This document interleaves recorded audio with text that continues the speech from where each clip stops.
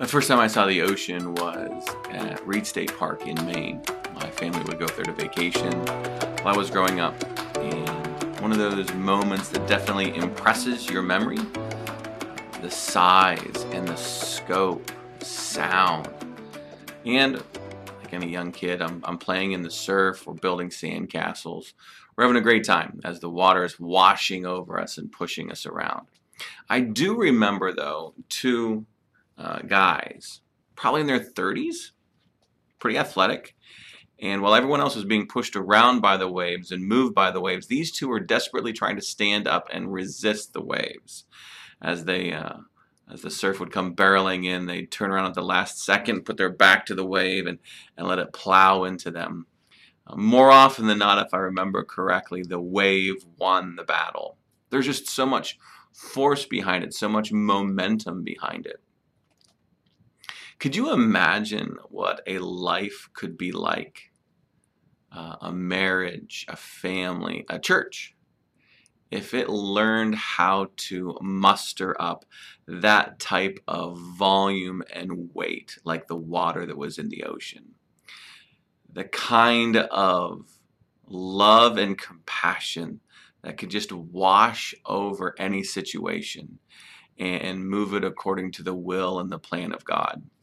We're trying to learn how to step into the flow of God's love. The word agape is what we introduced ourselves to last week from 1 Corinthians chapter 12 and 13 and 14. That in a culture that's all about self, in a culture that's all about self-promotion, the Apostle Paul says there's a better way, a way that's a billion times better. More than self-promotion, it's neighborly devotion. The kind of attention that is focused on the well-being of somebody else. Instead of being focused on myself, learning how to care for the other. Whether that other is right next to me or across the street or across the tracks or across the city, across the town. Doesn't matter. This is the way that God relates to the world. And so this summer, we're unpacking some of those ideas. But before we get into what that type of love is from a descriptive perspective, the Apostle Paul continues his passage in 1 Corinthians 13 by talking about what it's not. And that can be a very healthy way of teaching on something. Before I'm going to show you what it is, let me show you what it's not. And I think some of the things that the Apostle Paul wants to say will be very confrontational to us. It's going to present some ideas that are going to make us squirm a little bit, and that's okay. That's what Paul's trying to do, because he doesn't want us to waste our life. He doesn't want us to live a life that has no meaning and no impact. He wants our churches and our families, our marriages, our lives to have the kind of force and weight of the ocean waves that wash up against the shore, the kind of force that leaves behind a mark in a life that matters. So I'm going to start reading in 1 Corinthians 13, and you can follow along. I'm just going to look at the first three verses. If you're watching currently online or on a Sunday morning, I'll bring the verses up for you, but I really do love it if you could find a Bible and dive into this yourself. It makes a big difference. 1 Corinthians 13, and let's see what Paul says, a life without this type of love, what it produces, what it's like. It says this: if I speak in the tongues of men and of angels, but have not love, I'm a noisy gong, or a clanging cymbal. If I have prophetic powers, and understand all mysteries and all knowledge, and if I have all faith so as to remove mountains, but have not love, I am nothing. If I give away all that I have, if I deliver up my body to be burned, but have not love, I gain nothing. So right there in that passage, the Apostle Paul is presenting three ways and three aspects of emptiness, of nothingness, that result from a life without this type of love. There's a self-centered type of love. This love that we're learning about in this passage flows from God through us to others. But when that type of attention isn't present, this is what it produces. And if you have your notes, it would be helpful. You might want to write some of these things down, just for your own memory. So a life without love produces what kind of emptiness? Well, there's an empty words that are associated with that type of life. Empty words. He talks about if I speak with a certain type of tongue, the tongues of men and tongues of angels. This goes back to what Paul has been teaching on previously in chapter 12, which we didn't talk about, but it's a way of prayer. It's a way of praise. And this would have been sought after in the Corinthian church because it's something that would get you a lot of attention, and they were all about getting attention. Words that would get me attention, a way of praying and a way of praising. And he says when agape is not present, God love, neighborly devotion isn't present, those are empty words. It doesn't mean anything. And he compares it to two things. Number one, he compares it to a resounding gong. Not like you think like a big Chinese gong, boom, in an orchestra. But this was referring to brass vases and columns that were inside of an auditorium. And they were used for helping like a microphone would. When you would speak, the placement of these gongs, these brass spheres, help the sound reverberate in the auditorium. But he says, without the presence of God love, being attentive to the neighbor, you're just like that gong, but there's nothing to reverberate. There's nothing that's bouncing off. There's no message that's coming through it.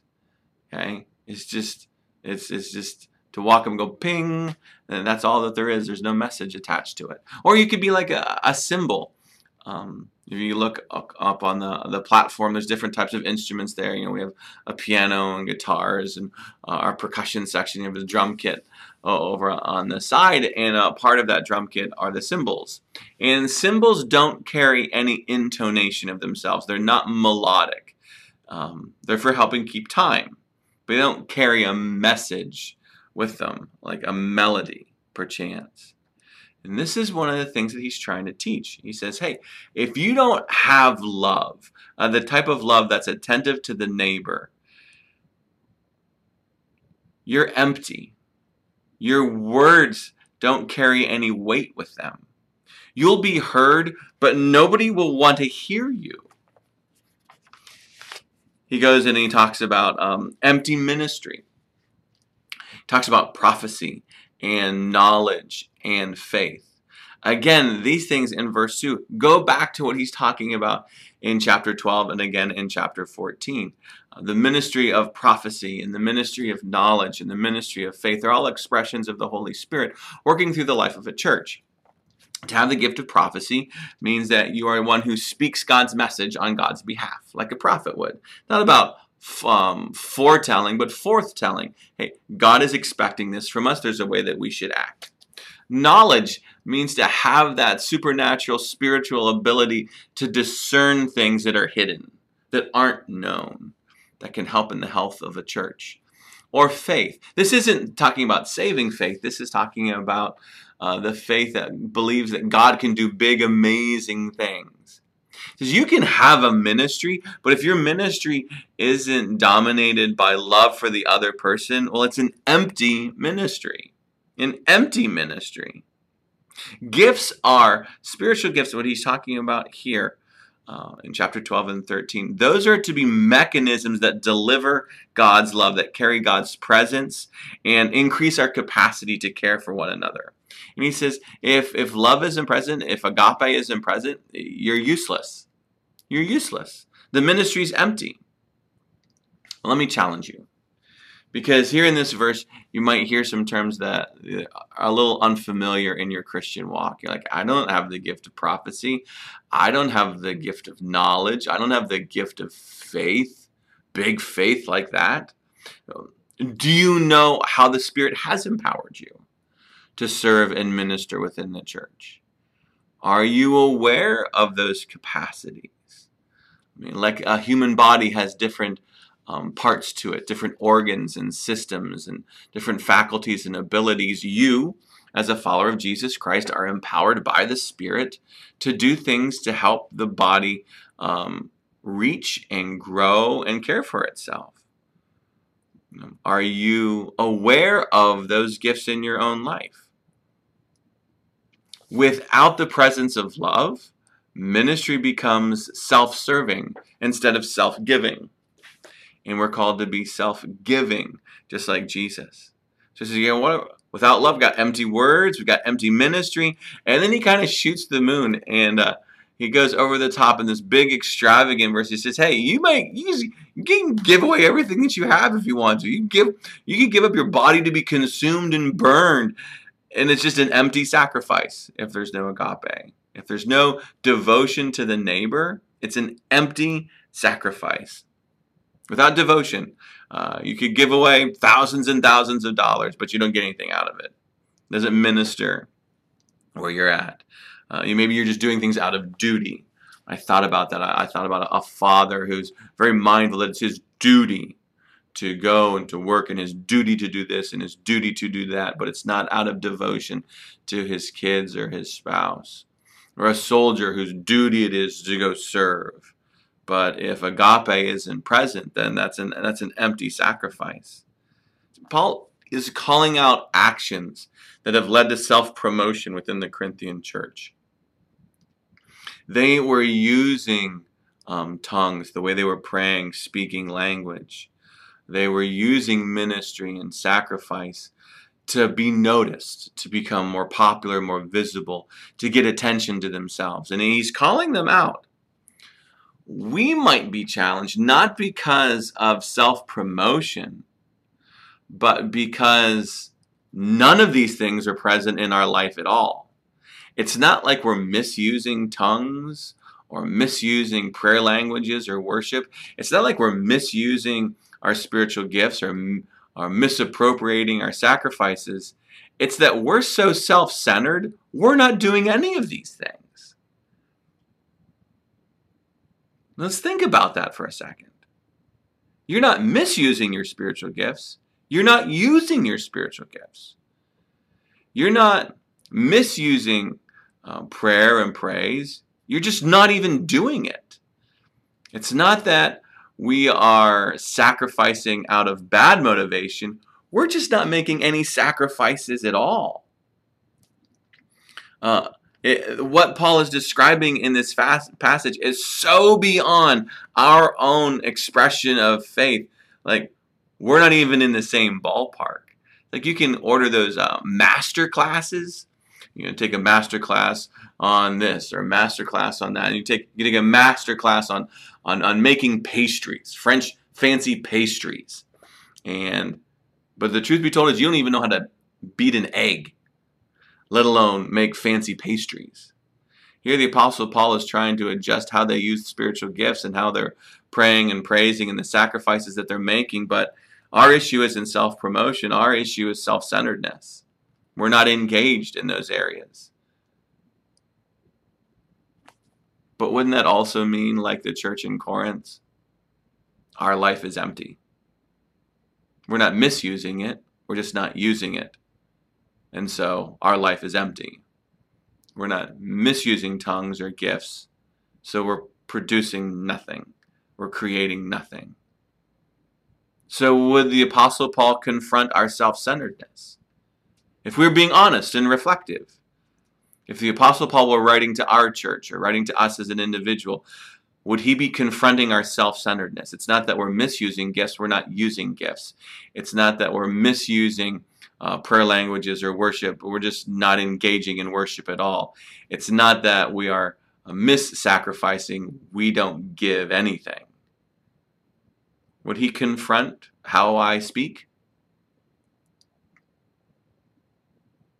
Would he confront why I don't serve? Would he confront when I sacrifice? Because it's not really sacrifice, it's convenient. Now, these are the mechanisms that God gives Christ followers to up the flow of love within a church and a community.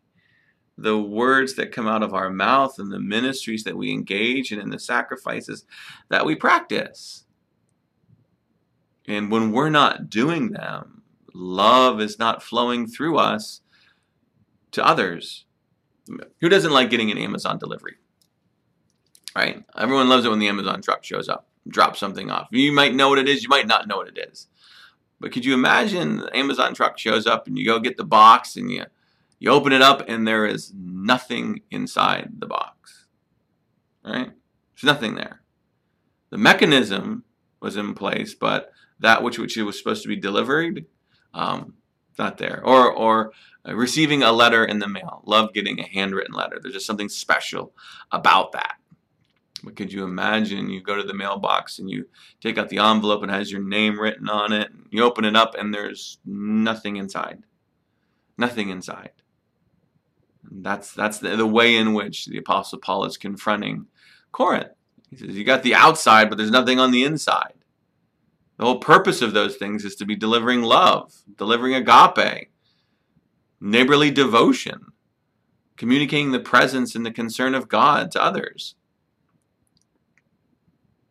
Our case is, it's not like the Amazon delivery guy is delivering empty boxes or the postal worker is delivering empty letters. It's, well, they haven't even shown up for work. The Amazon guy didn't show up to drive the truck, and the postal worker didn't show up to deliver the mail. That might be what he's getting at. The gospel of Jesus Christ rests on God's devotion to us flowing through Jesus Christ. If you take devotion out, there is no gospel, because God looks down at our hot mess and says, I don't care. I'm not getting involved in that. Your circus, your monkey. The gospel rests on his devotion to us, the other, that he comes across the street. He makes himself known in Jesus Christ. This is what makes better news better news. This is what makes it stand out from everything else that's going on in the world. Because the rest of the world is concerned with self. The gospel is concerned about the giving of self, of devotion to somebody else. Historians note, as they look at literature and antiquity during this time when the Apostle Paul is writing, that the idea of agape is unique to Christianity. The word, the concept of being devoted to the neighbor, of agape, is what makes Christianity Christianity. If you take that out, you take the Christianity out of Christianity.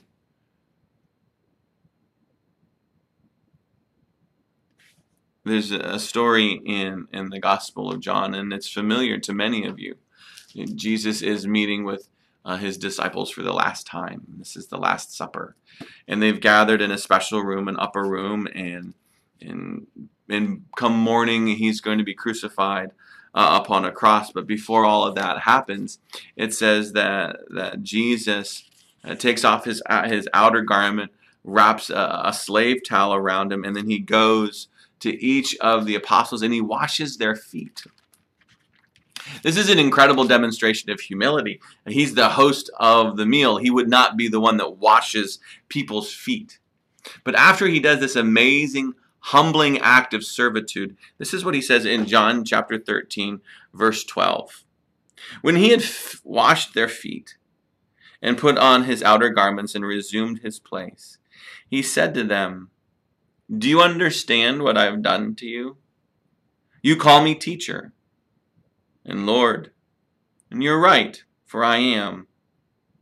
If I then, your Lord and teacher, have washed your feet, you also ought to wash one another's feet. For I have given you an example that you also should do just as I have done to you. Truly, truly, I say to you, a servant is not greater than his master, nor is a messenger greater than the one who sent him. If you know these things, blessed are you if you do them.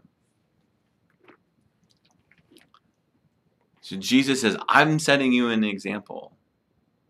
I'm setting you an example of humble service And you'd be blessed to do the same thing.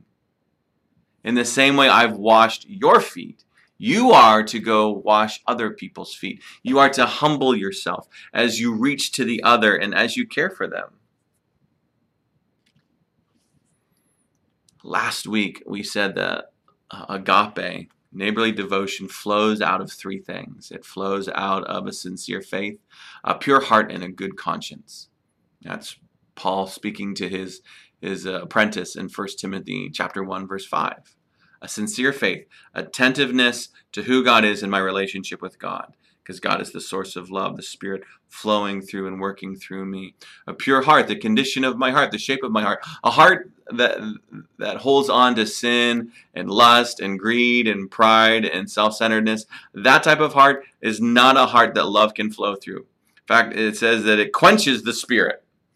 It chokes out what the Spirit wants to do. And what does the Spirit produce? Well, the first thing we're told that it produces is it produces love. It produces agape.